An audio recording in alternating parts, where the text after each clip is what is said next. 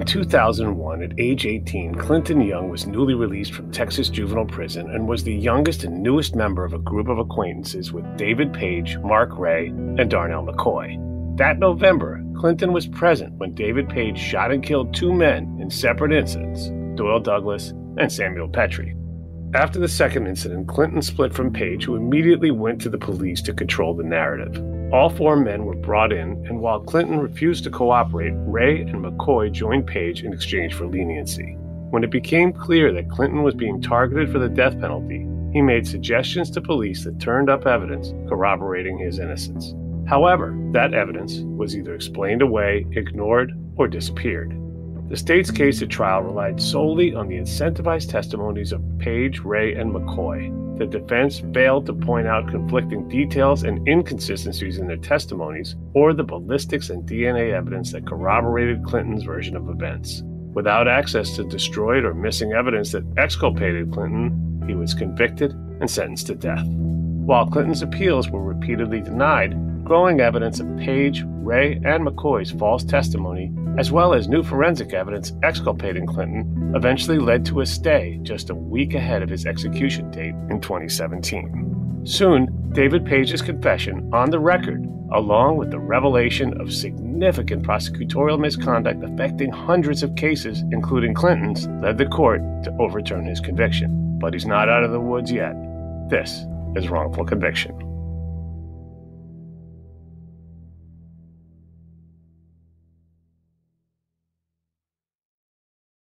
Beyond Zero is Toyota's vision of a carbon-neutral future and more. Toyota gives you the power to reduce carbon emissions and help move toward its vision with a wide selection of electrified vehicles. Whether you're into hybrid EVs for that traditional Toyota feel with better MPG, battery EVs for a smooth and silent ride, or plug-in hybrid EVs that switch between battery and fuel, Toyota has you covered. And for those who prefer hydrogen, Toyota's fuel cell EVs emit nothing but water vapor from the tailpipe. It's so cool. Giving you the choice on how to reduce carbon emissions and move closer to Toyota's Beyond Zero vision. Visit toyota.com/electrified-vehicles/beyond-zero-vision. Toyota. Let's go places. You're ready for a comeback. And with Purdue Global, you can do more than take classes. You can take charge of your story, of your career, of your life. Earn a degree you can be proud of and get an education employers respect. It's time, your time, not just to go back to school, but to come back and move forward with Purdue Global, Purdue's online university for working adults.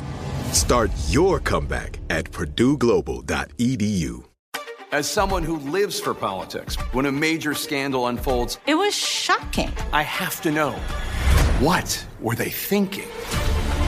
Backroom deals, huge amounts of money, CIA secrets, sets off a firestorm in Washington, affairs. No way this guy's got a mistress. Corruption. I knew I was a dead man.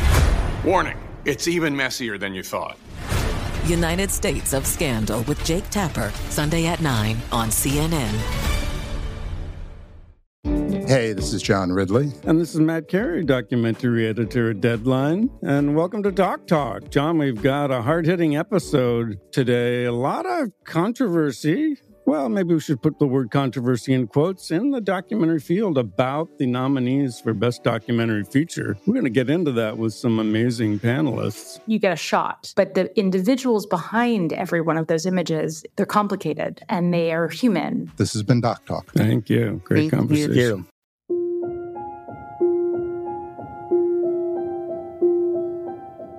Welcome back to Wrongful Conviction. So often, since I started making this show over 5 years ago, we do an episode where I go, okay, now I've heard everything. But today, well, maybe after today I can really say that, because you're going to hear some stuff today that is truly mind-blowing, even by the crazy standards of the wrongful conviction cases that we cover week in and week out.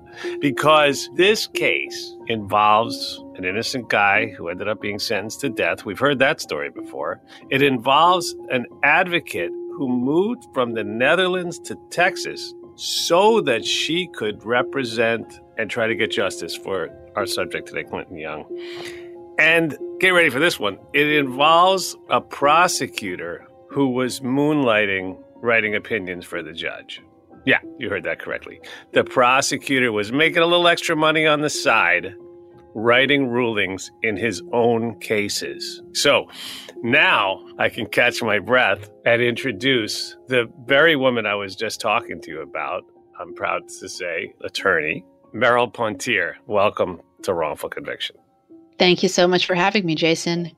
And now, fresh out of death row, actually, those are some crazy words to even have to say, and live from the Midland County Jail, we have our featured guest today, Clinton Young. Clinton, welcome to Wrongful Conviction.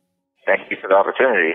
Now, to explain this to our audience, Clinton is off death row. Otherwise, I'd be conducting this interview in person at the Polunsky unit in Livingston, Texas, outside of Houston. But instead, he's on the phone from Midland County Jail, where he's awaiting a decision about whether he will be retried or perhaps released to await retrial, or the charges may be dropped altogether, considering the story that you're about to hear. And I feel like I really should give a bit of a disclaimer here, as some of our guests have exhibited criminal behavior prior to their wrongful conviction. That's definitely true for Clinton. I mean, he, grew up in a very difficult environment, had a history of drug use and car theft and different run-ins with the law, all of which are just background that ultimately led to him being present during the commission of 2 murders for which he bears no culpability other than being next to someone who decided to make that grim choice to kill, the same person that ultimately pointed the finger at him. Now, by his own admission, he could have done more to bring that person to justice, but the fact is he did not plan or take part in these murders. So while you may not agree with all of Clinton's choices, first of all, you can't walk a mile in his shoes, and 2, he didn't actually kill anyone. He's innocent of both murders for which he was convicted. But we're getting ahead of ourselves here. Clinton, tell us about your life growing up. Well, I guess to show how my life began in a chaotic path. My mother was 17. My father was 35. He lied about his age, lied about having kids. She ends up pregnant. They get married. He was very, very, very abusive to her and his other children. So after she has me, he continues to beat on her. So she finally leaves. Matter of fact, my dad basically kidnapped me from my mom and only would give me back to her if she signed a paper saying that she wouldn't request child support and all this stuff. So fast forward some time, he meets my stepfather and they move in together. They get married. I was hyperactive also, and eventually the school decided to put me on ADD medication, Ritalin, and that didn't help anything. It made me feel worse, and I had problems in school. Beyond that, growing up, my stepfather, unfortunately, was an alcoholic, and I wasn't his son. There's usually a dynamic that takes place with stepchildren and step-parents. There's usually a conflict. So then my mom and my stepfather are arguing all the time because how he acts towards me. And so my home life was really chaotic growing up. Well, that would be such a difficult situation to grow up in for anyone. And from that environment, you ended up with some run-ins with the law. And these were minor things, relatively speaking, but such that you ended up spending 2.5 years in juvenile prison in Texas. So this all started in the Longview area in Texas. Clinton just got out of juvenile prison, and I think that traumatized him heavily. And he got addicted to drugs and started hanging out with the people that you don't want your kids to hang out with. Mark Ray, David Page, and Darnell McCoy, his co-defendants in this case. One day in November 2001, David Page, Darnell McCoy, Mark Ray, Clinton, and Doyle Douglas were all sitting in a car, and they were on their way to buy drugs. Clinton was sitting in the passenger seat, and Doyle Douglas was driving the car. It was his car, and the other 3 were sitting in the back. And as soon as they arrived at the house where they were going to buy drugs, David Page got out of the car, got up to the front door of the house. There was some confusion. There was no drugs. They didn't buy drugs.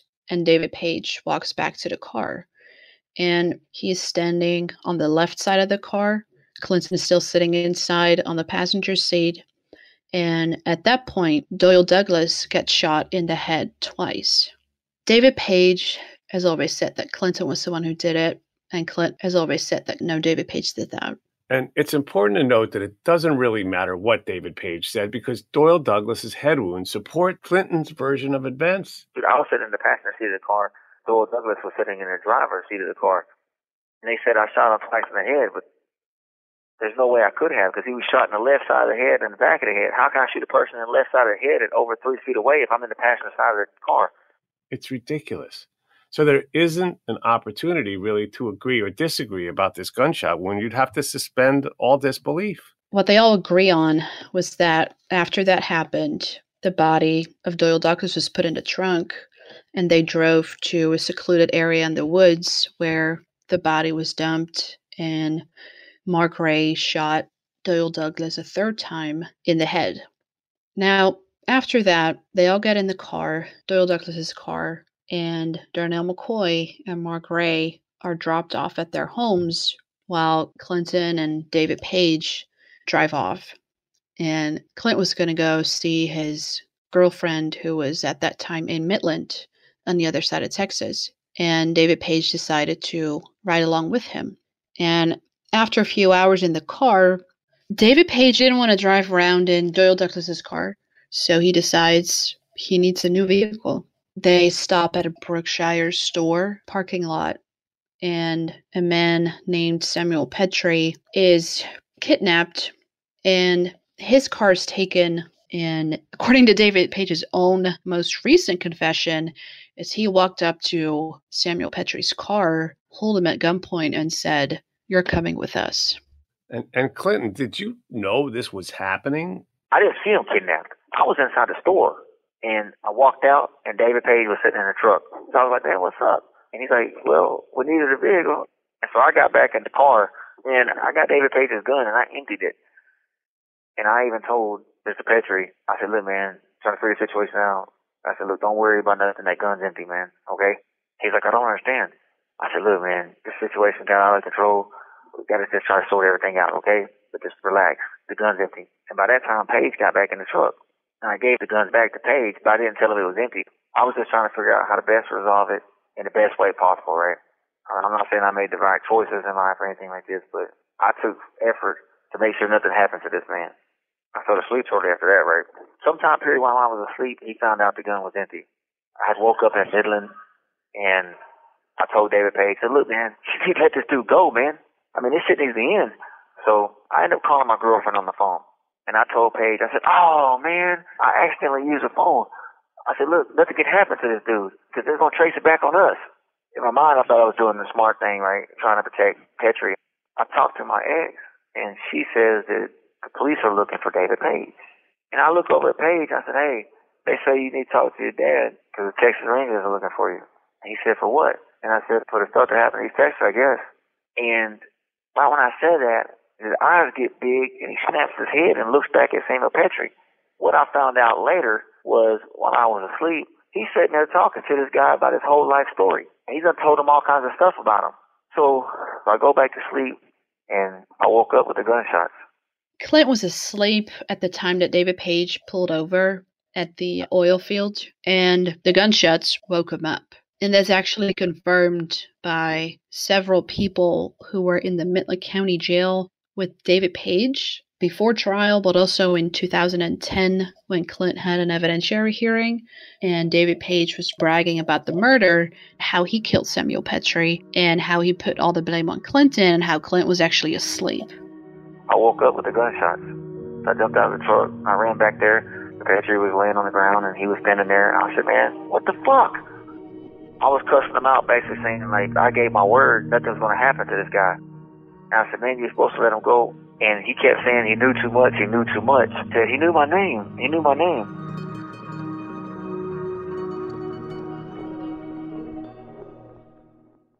This episode is underwritten by AIG, a leading global insurance company.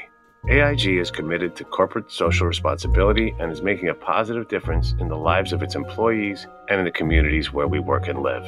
In light of the compelling need for pro bono legal assistance and in recognition of AIG's commitment to criminal and social justice reform, the AIG Pro Bono program provides free legal services and other support to underrepresented communities and individuals.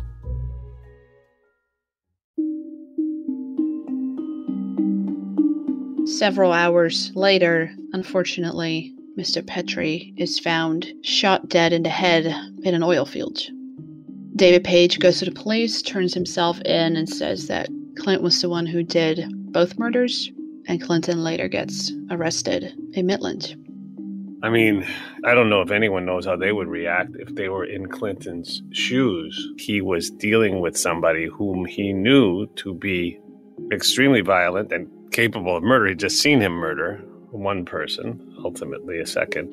And I don't envy him being in that situation. And we know that so often in these situations, the person who goes and then points the finger at somebody else gets better treatment. So Page goes to the police and puts all the blame on Clinton. But neither scene was ever really investigated, right? My understanding is the cops never even went to the first crime scene. They did not investigate the first crime scene at all. They did not go out there to check anything.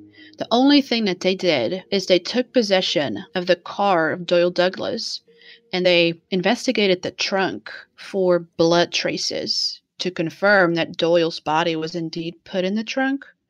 And that was confirmed. After they'd done that, they destroyed the car. So they didn't test it for gunshot residue or anything to determine from which position shots were fired. They could have done a little bit more than just investigate the trunk, but they destroyed the car after that. So no investigation can be done at this point. That's about as much as they did. Okay, so they destroyed the car and any other evidence in there, what remained of it anyway. And luckily, the ballistics and gunshot wounds from the first incident exculpate Clinton. But for the second murder, they didn't really do much of an investigation either.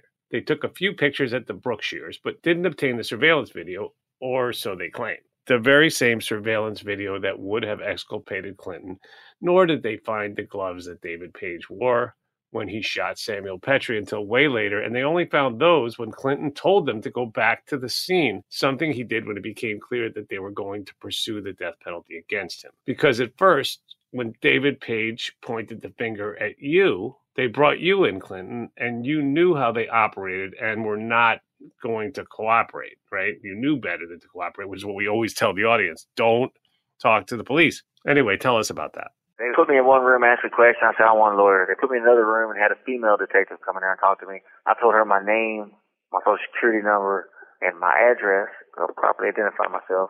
And she started asking me questions. And I said, hey, son, I told y'all I wanted an attorney.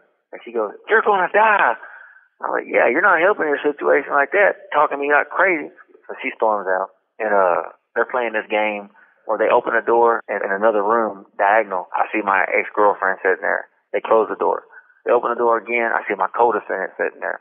She comes back in there, and she's all like, yeah, we got you. And he's telling us everything we need to know. I said, okay, I guess you don't need me, huh? But I've dealt with enough cops. I know what they try to sell it, right? And I'm like, okay, whatever, lady. I said, look, I don't know what the hell you're talking about. I was asleep, okay? I ain't killed nobody. I said, look, test my hands, take my DNA, take my hair samples, whatever. I ain't killed nobody. So when Clint was initially arrested, he did not cooperate. But after it became clear that he was their intended target for the death penalty, he made a few suggestions to investigators that would prove his innocence.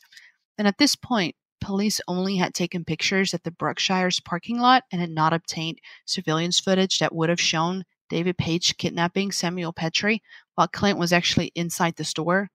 But that footage was either never obtained or conveniently lost.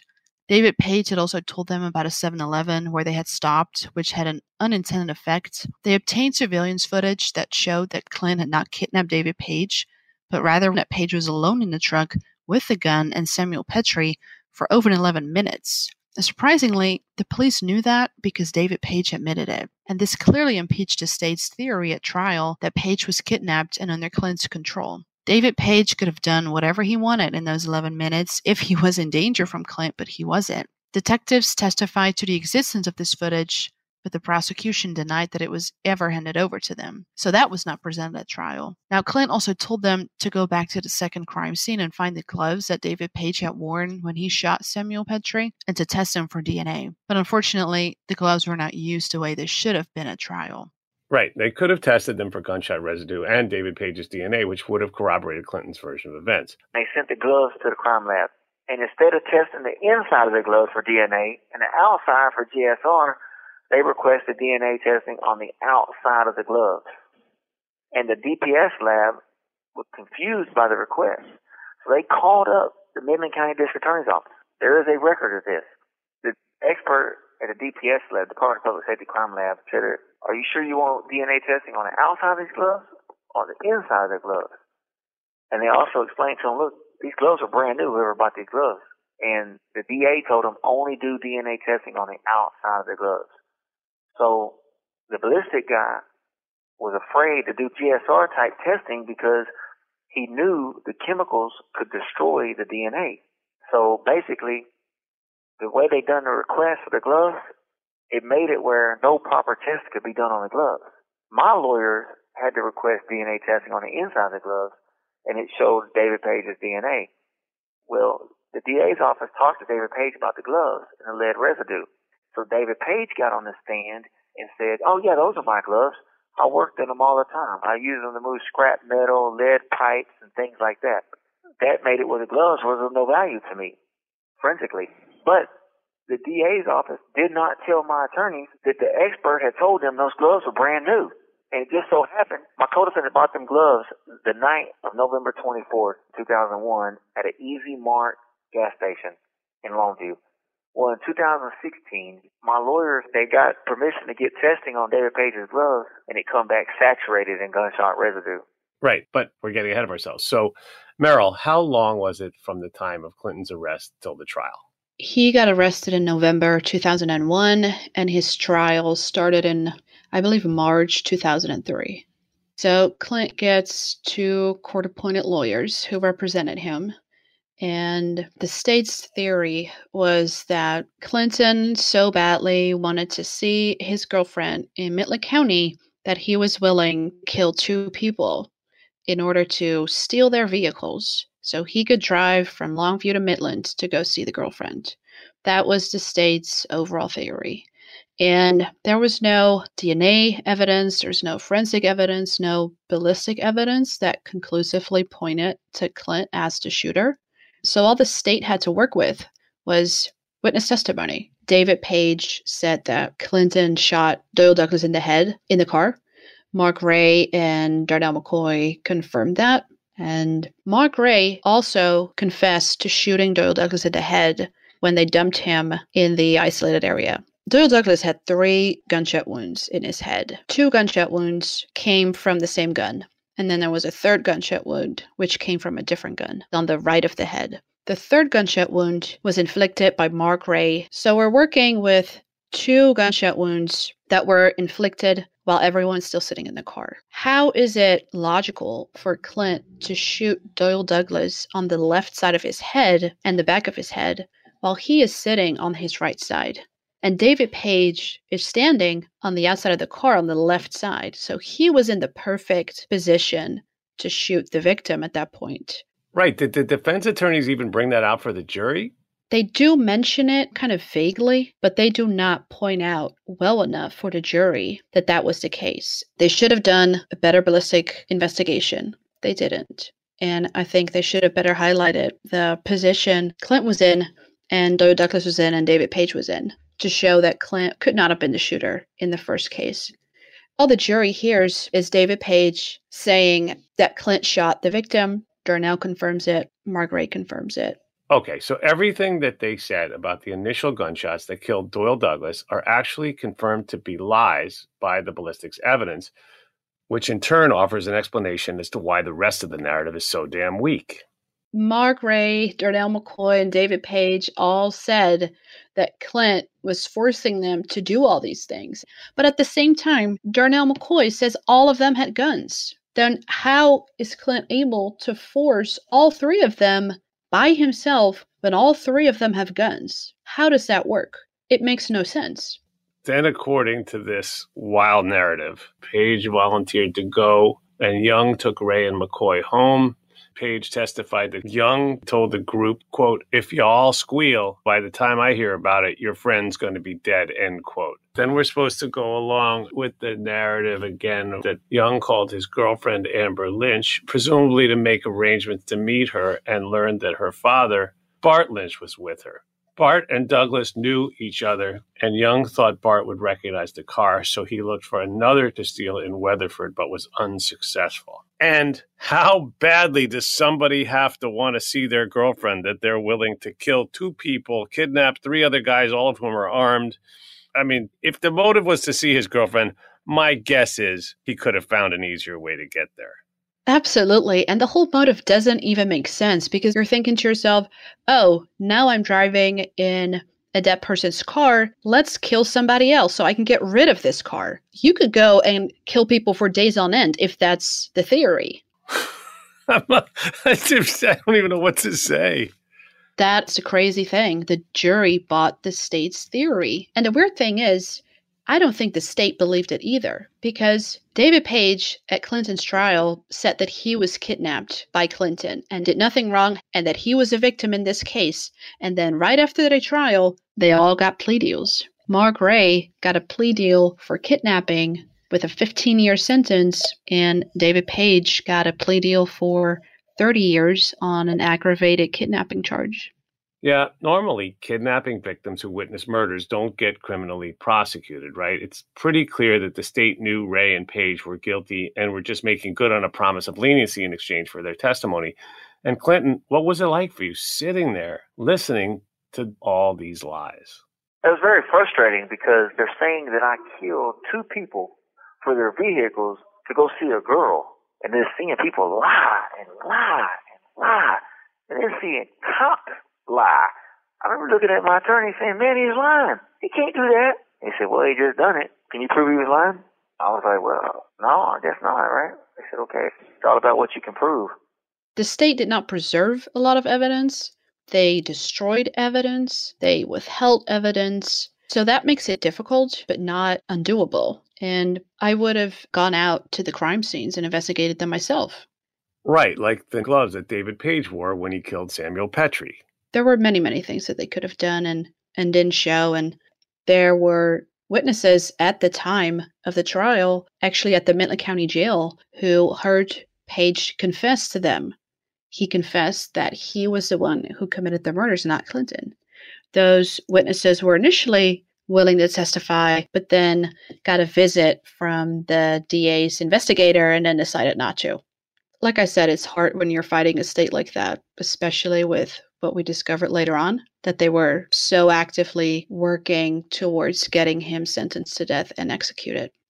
Yeah, unfortunately, he was a convenient scapegoat for everybody. The prosecutors got to solve the case, right? The cops can move on, get it off their desk, and the 3 guys could get lesser charges for themselves. So everybody's a winner in this situation. If you could have a winner in such a situation, except Clinton. And so Clinton, without that evidence and with so many lies against you, you were convicted and sentenced to death.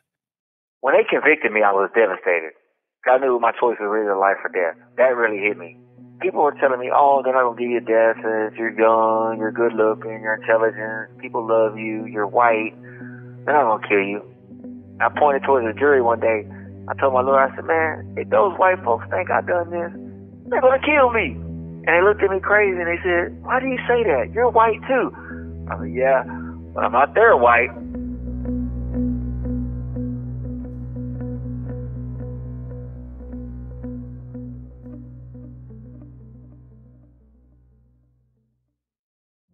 Witness the dawning of a new era in automotive luxury with a reveal unlike any other as Infiniti presents a new chapter in luxury, the premiere of the all-new 2025 Infiniti QX80. Join us March 20th live from the Edge at Hudson Yards in New York City, featuring an unforgettable performance by Grammy and Academy Award-winning singer, songwriter, and composer, Jon Batiste. The all-new Infiniti QX80 is unlike any luxury SUV you've ever seen. Smart enough to anticipate your needs, even before you do.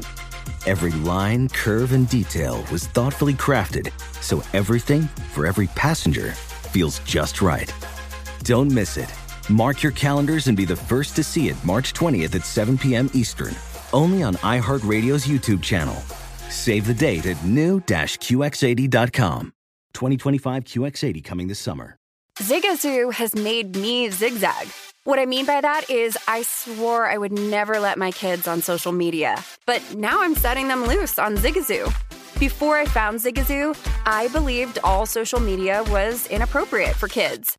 But I feel great about my kids being on Zigazoo. Videos are moderated by actual people before being added to the feed. Zigazoo is a space for kids to post videos they've created and to share them with other kids just like them. And since there are no comments or messaging, you don't have to worry about mean comments on your kids' videos. And you need parental consent before joining Zigazoo. Bottom line, it's a space that prioritizes data safety for kids. Oh, but don't take my word for it. Zigazoo is KidSafe COPPA certified. So weigh everything Zigazoo has to offer. Maybe you'll zigzag too. Zigazoo, a social network for kids. Download the Zigazoo app today. Saturdays are for sunshine, especially for your ears. With another election, ongoing wars, and natural disasters, we know the news can be a lot to take in. And we're determined to share the bright side of humanity. Every Saturday, take a breather from the headlines and hear all the uplifting happenings across the world with 5 Good Things, a new weekend edition of CNN 5 Things. That means you can find this goodness in the same feed as 5 Things. Listen to 5 Good Things on the iHeartRadio app.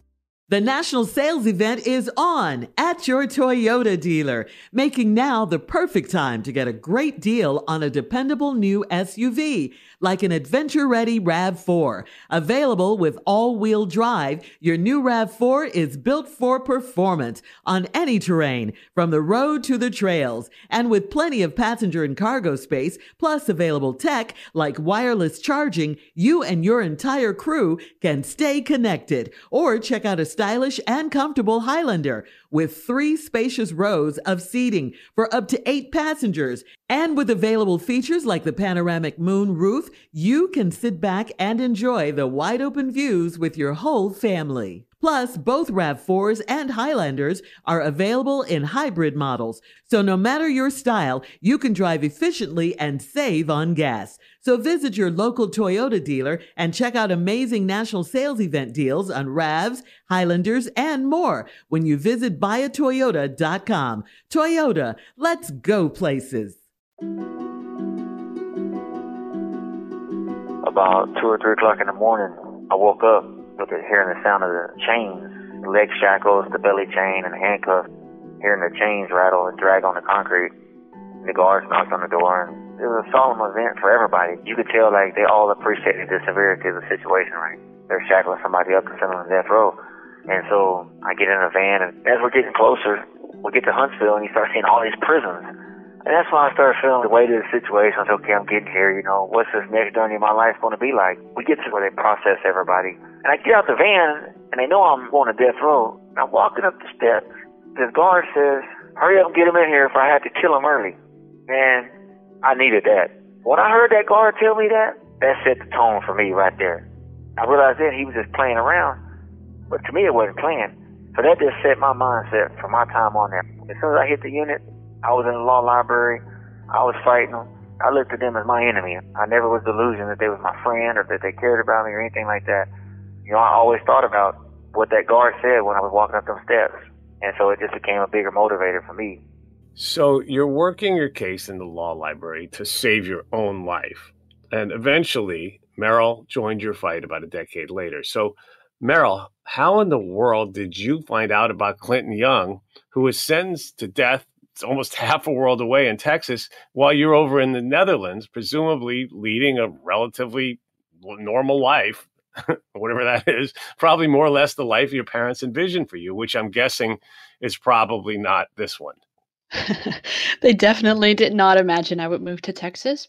In 2014, I was in law school in Rotterdam in the Netherlands, and I just got back from an internship in New York City where I interned for a defense attorney who was working on white-collar crimes and representing people who took a lot of money from Wall Street, for example. And I was very interested in the American criminal justice system. And when I got back in 2014, I did some research and I watched documentaries and I read online about anything I could get my hands on. And I saw a documentary about the death penalty in Texas. And Clinton Young was interviewed about what it was like being on death row. And he said, I did not get a fair trial. I'm innocent. I didn't kill these two people. And at the time, I did not know whether or not that was true. But I saw the difference by looking at him, and he was so young, and he was sentenced to death at 19. And I started thinking about the clients that I helped in New York City who were very rich, would not go to prison, had a lot of money to hire the best attorneys. And Clint didn't have that. And he was on death row for a crime he said he didn't commit. And that contrast, that really got to me. I kept thinking about it and decided to write him a letter. And yeah, he wrote me back. And that's how that story started. So let's talk about the post-conviction litigation. And the story doesn't get any less crazy here. So in 2017, Clint has been through the entire appeals process, and he's lost everything. And they set his execution date for October 26, 2017. And that's when Clint's defense lawyers requested to do new testing on the gloves found at the second crime scene. The gloves were previously tested for DNA, and they found David Page's DNA on the inside, and Clinton's DNA was excluded. So we know that David Page wore those gloves. Those gloves were found in very close proximity to the victim, and they tested it for gunshot residue. An expert wrote a report on it, and he said, I found gunshot residue, and given the location and the amount of the gunshot residue that I found on these gloves, I really only have one conclusion, and that is that the person who was wearing the gloves was at the same time also firing a gun. And the Texas Court of Criminal Appeals on October 18 stayed his execution because of possible false testimony given by David Page during Clinton's trial. Wow. So just a week before the execution. And there's some other information you got at that time as well, right? Exactly. A couple days after, the Midland County DA, Laura Nodolf, sends an email to Clint's attorneys saying, oh, by the way, I did an interview with David Page a couple of weeks ago. It's not material to the conviction at all, but here's a copy. Good luck with it. Clint's attorneys listen to the tape and discover that David Page gives a confession in that interview, and he says, I was the one who kidnapped the second victim. So the Midland County DA's office withheld that tape to only give it to the defense team until after his execution got stayed. Would they have turned it over if Clinton's execution was not stayed? No, I don't think so. They wanted to bury that, even though that interview alone would have given Clinton a stay of execution. They would have buried that and they would have buried him. Exactly. The Texas Court of Criminal Appeals gave Clinton an evidentiary hearing, finally, in 2019, on the possible false testimony of David Page. And included in that hearing was going to be the withholding of the favorable interview and confession by David Page. 2 days before that evidentiary hearing was going to take place, Laura Nodolf sends a message to Clint's defense team and says, oh, we just found some documents. We are probably going to end up as witnesses ourselves in this case now, so it's better if we recuse. The evidence shows that Ralph Petty, who was an assistant district attorney for the Midland County DA's office for 17 years while he was prosecuting Clinton, had also worked as a paid law clerk for the judges who were presiding over Clinton's case. And in that capacity, he drafted rulings for the judges on Clint's case. He decided on motions. He was interviewing witnesses. The list goes on and on. It's absolutely insane. So that was discovered only 2 days before that hearing was going to take place. Very conveniently, I must say, because now no one was going to look at the withholding of that tape of David Page because the evidentiary hearing got postponed. Obviously, this was huge news. And Clint's attorneys filed a new writ application, asked the CCA to reopen the case based on prosecutorial misconduct. And they did. And they held a short evidentiary hearing in January this year. And in April, there were closing arguments. And normally, when you have closing arguments after an evidentiary hearing, a trial judge is going to take a few weeks to decide on what recommendation he's going to give to the CCA. And Clinton's attorneys obviously said, we need a new trial, Judge. This is unheard of. This is outrageous prosecutorial misconduct. Clinton never had a fair trial. The state, interestingly enough, first said, well, we can kind of see that this is not great.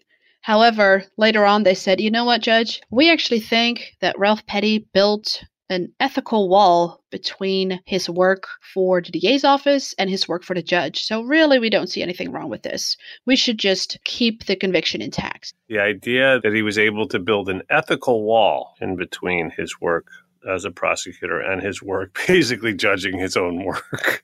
It's literally the wolf guarding the hen house. The beautiful thing is the trial judge, he didn't believe it either. He didn't buy any of that.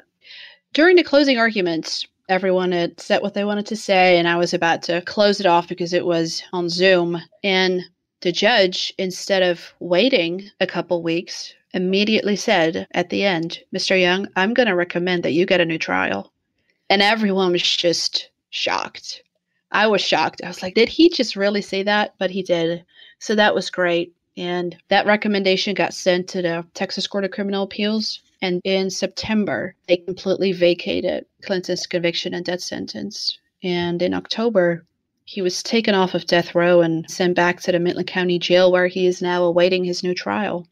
So, Clinton, in September of 2021, when you heard this, that after all this time on death row and coming within a week of being executed, your conviction was being overturned.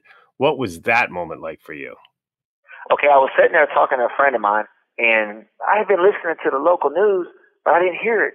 All of a sudden, Ricky Cummings starts screaming at me. And he's screaming so loud I can't make it out. And I go, hey, what's up? Man, you got your conviction overturned. They just overturned your conviction. And I was like, man, already. And so I was elated. I was excited, man. It was a great feeling. So Clinton has been speaking with us from inside Midland County Jail for most of this episode. But in January of 2022, he was released on bond while he awaits a new trial. So, Clinton, what can I say, buddy? Welcome home. How are you feeling? I'm feeling good. I'm the first person in Texas history to get out on bond after getting a new trial off death row and still being under indictment for capital murder. It's never happened before. I certainly wish I could get out and do more, but being on house arrest, I'm limited to what I can do. Though I must admit that this is the best jail cell I've ever been in. Everyone here at the Wrongful Conviction podcast and so many other people are just ecstatic about this news. So what does this all mean? What's the status of your case? Well, right now, it's in the review phase because the prosecutors, they're new to everything, and so they really don't know the ins and outs of the entire case. And sometimes a fresh set of eyes is a good thing. There's also elections coming up, primaries and stuff like that can affect who's working on the case. And so everything's just really in limbo right now. This case is not the same case as it was in 2003 when I went to trial. It's not going to be fought the same way. The evidence that was given to the jury has been attacked so efficiently, and new evidence has been developed, such as forensic testing, co-defendants confessing in part or bragging about getting away with murder. There's so much more that's known. I think reasonable minds could agree that at this point, the state should really just drop the charges. It's abundantly clear at this point that Clinton didn't kill anybody. We still want to make sure that we do everything we can to make sure that this time he receives a fair trial. So the Clinton Young Foundation, for which I am the legal director, has made sure that Clinton now has an amazing defense team. Dick DeGuerin, who has decades of trial experience in Texas, and Mark White, a fantastic lawyer as well, are now representing him during his new trial. So the Clinton Young Foundation will keep raising awareness. We have to keep raising money to make sure that we can pay all the legal fees, because a good defense team, unfortunately, in this country is not free. And I have to say, Dick DeGuerin is a legend in courtrooms in Texas and even around the country. For people who do want to help, how do they donate? How do they sign up? How do they do whatever they need to do in order to help Clinton? Well, they should go to ClintonYoungFoundation.com, and we have a Facebook page, Instagram, YouTube, Twitter, you name it, we got it. We're going to put links to all of that in the bio, so please sign the petition, donate if you can, and even if you can't, spread the word, okay? Because together we can right this horrible wrong. And now at Wrongful Conviction, as everybody knows, we have my favorite part of the show, which is called Closing Arguments. And Meryl, first of all, thank you for just being a beacon of light and a force for good, and for taking time to come and be here with us on Wrongful Conviction today. And, I've really been looking forward to this. And Clinton, thank you for being here and for sharing your important story. We're hoping to see you fully enjoying true freedom really soon. So now Closing Arguments works like this. Same, more or less every time. I'm going to turn my microphone off, leave my headphones on, kick up the volume, and kick back in my chair and let you talk about whatever else is on your mind that we may not have already covered already. So Meryl, let's go with you first. Then you could just hand the mic off to Clinton and let him take us off into the sunset. Well, Jason, thank you so much for paying attention and using your resources to highlight these wrongful convictions, because it's not just defense lawyers who do the work, it's advocates like you who can also truly make a difference by creating awareness and spreading this news all over the country. So that is just such a huge, huge contribution and very important work. I know how hard this work can be and how rare it is that we win cases. But once we do, I really hope Clinton's case can be an example to other people to never give up hope, to never give up the fight. And now, Clinton, over to you. So I made bad choices in my life. It put me on paths I shouldn't have been on. I have suffered an injustice, but one of the saddest things about this case is the concept of closure for the victim's family. The district attorney's office convinced them that I killed their loved ones and that I was going to be executed. So not only have I gone through this process, the victim's family has gone through this process. And it's been traumatizing to them because they had this belief that there would be closure, that there would be this concept of justice, even though it's a false concept. For me personally, I was born into a life of chaos. In many ways, I really didn't have a fair chance in life. And I say that what I want in life is that trinity of humanity. That's what I call it. To be loved, safe, and free. And so people ask me what I want. I want to be able to get out and have that basic trinity of humanity, to be loved, safe, and free, and to be able to live life, to be able to do something productive in life. And one of the things that death row did was it actually gave me life, man. I met a lot of great people down there that wrote me. A lot of people done things to help me. The documentary that was made about my case really helped highlight my story and the injustice that I went through. And it brought a lot of good people into my life. It wasn't telling me I was bad or such things. They was telling me I was good and that I could do great things and I had this potential.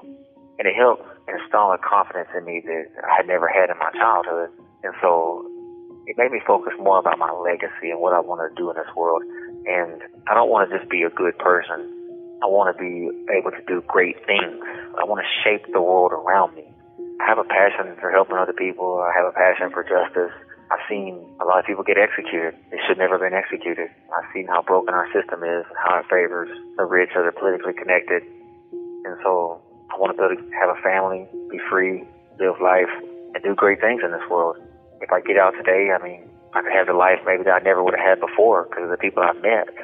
As crazy as it seems, people might not understand it, but going to death row gave me life. And it made me a better person. It made me evaluate my humanity. It made me think about the people in my life that I've hurt. Like I said, it made me want to do better, to be better, and to accomplish great things. I got my conviction overturned, and I'm one step closer. Time will tell how everything works out. I want to thank Jason for this opportunity. Thank you.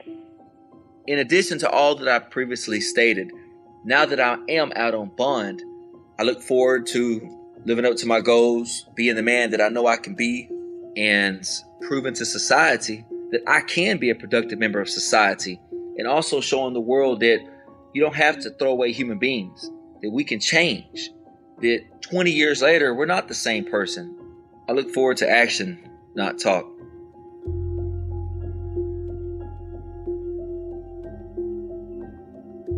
Thank you for listening to Wrongful Conviction. I'd like to thank our production team, Connor Hall, Justin Golden, Jeff Clyburn, and Kevin Wardis, with research by Lila Robinson. The music in this production was supplied by 3-time Oscar-nominated composer Jay Ralph Be sure to follow us on Instagram at Wrongful Conviction, on Facebook at Wrongful Conviction Podcast, and on Twitter at Wrong Conviction, as well as at Lava for Good on all 3 platforms. You can also follow me on both TikTok and Instagram at It's Jason Flom. Wrongful Conviction is a production of Lava for Good Podcast in association with Signal Company No. 1.